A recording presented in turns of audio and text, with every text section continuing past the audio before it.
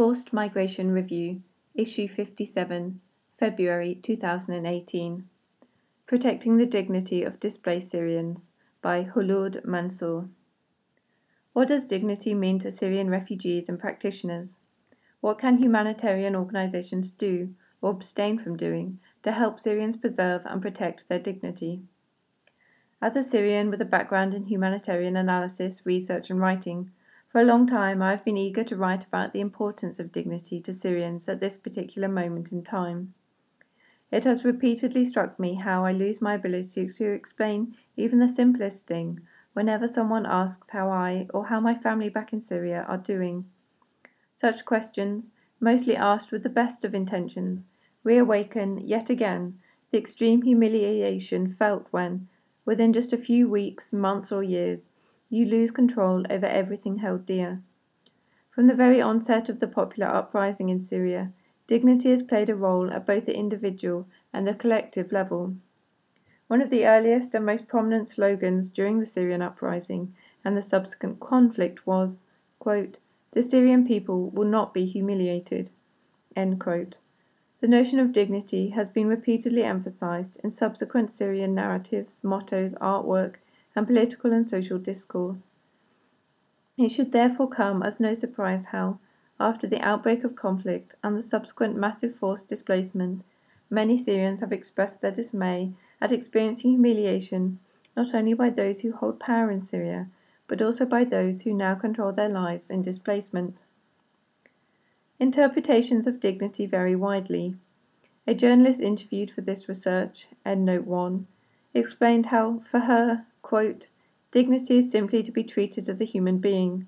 It means that I have rights, I have access to information without being humiliated, and my personal space is respected and not violated." End quote. For one female doctor and aid practitioner, quote, "Dignity is how much you reject humiliation and how strongly you react to it." End quote.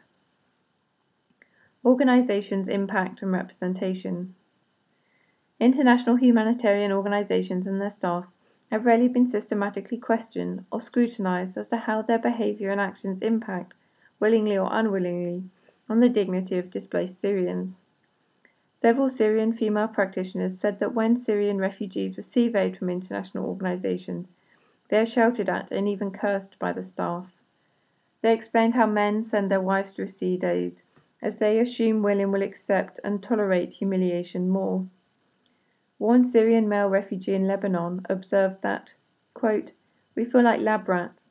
International organizations come to us with countless needs assessments and questionnaires. They leave and we never receive assistance from them. They think we do not have anything else to do in our lives except filling in their forms and answering their questions. This is disrespectful to us. We have dignity too." End quote.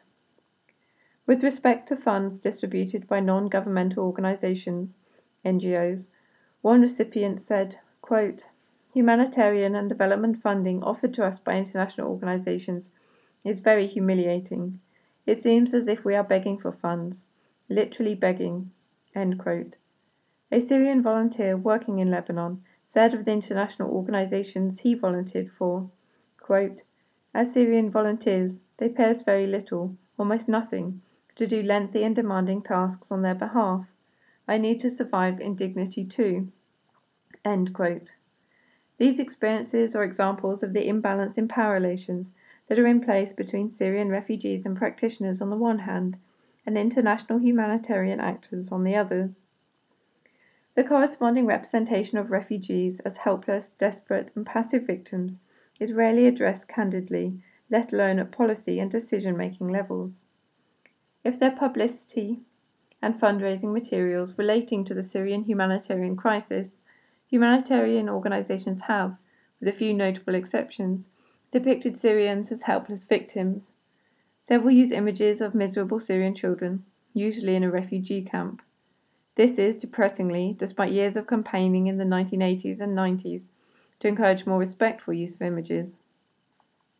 When asked in informal discussions about the use of such images, some international humanitarian workers expressed their disagreement with their organization's policy, while others argued that humanitarian organizations' success in raising funds arguably remains significantly dependent on portraying refugees in situations of despair and destitution, and has been greatly in need of international assistance.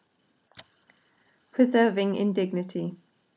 How we as Syrians in displacement, including those who are also humanitarian practitioners, try to preserve dignity is highly complex and antagonizing. I have found myself ignored by decision makers in situations where I am there in my capacity as a consultant or expert and should be in a position of equality. One Syrian woman, a founder of a Syrian organization for education, aid and development, expressed a similar view. Quote, I, like all Syrians attending meetings with international humanitarian agencies, feel so humiliated. The way they look and speak to us as if we are kids, idiots, or simply worthless. We nominated 3 candidates when we were asked by one of the UN agencies to elect a representative to represent Syrian organizations. In the end, they decided to elect a non-Syrian to represent us. This is very disrespectful to us. End quote. In such instances, I, and others alongside me, may seek to preserve our dignity by retreating into self-imposed isolation. These complex and challenging issues are clearly not exclusive to Syria. They are probably in some form applicable to almost every humanitarian response. However, I hope this article encourages international humanitarian actors to debate and to reassess their understanding of dignity and how they conduct themselves in humanitarian responses worldwide. Syrian refugees and practitioners need to be able to engage directly and meaningfully in these debates and in making policies that affect their lives. Khulud Mansour, khulud.mansour@cme.lu.se, independent consultant and researcher from Syria, Lund University, www.cmes.lu.se/Khulud-Mansour. Endnote 1. The author is indebted to Local to Global Protection, LTGP, for supporting this research. www.local2global.info. FMR is an open access publication. You are free to download, copy, distribute, or link to this article, as long as it is for non-commercial purposes and the author and FMR are attributed. All articles published in FMR are licensed under a Creative Commons Attribution, non-commercial, no derivatives license.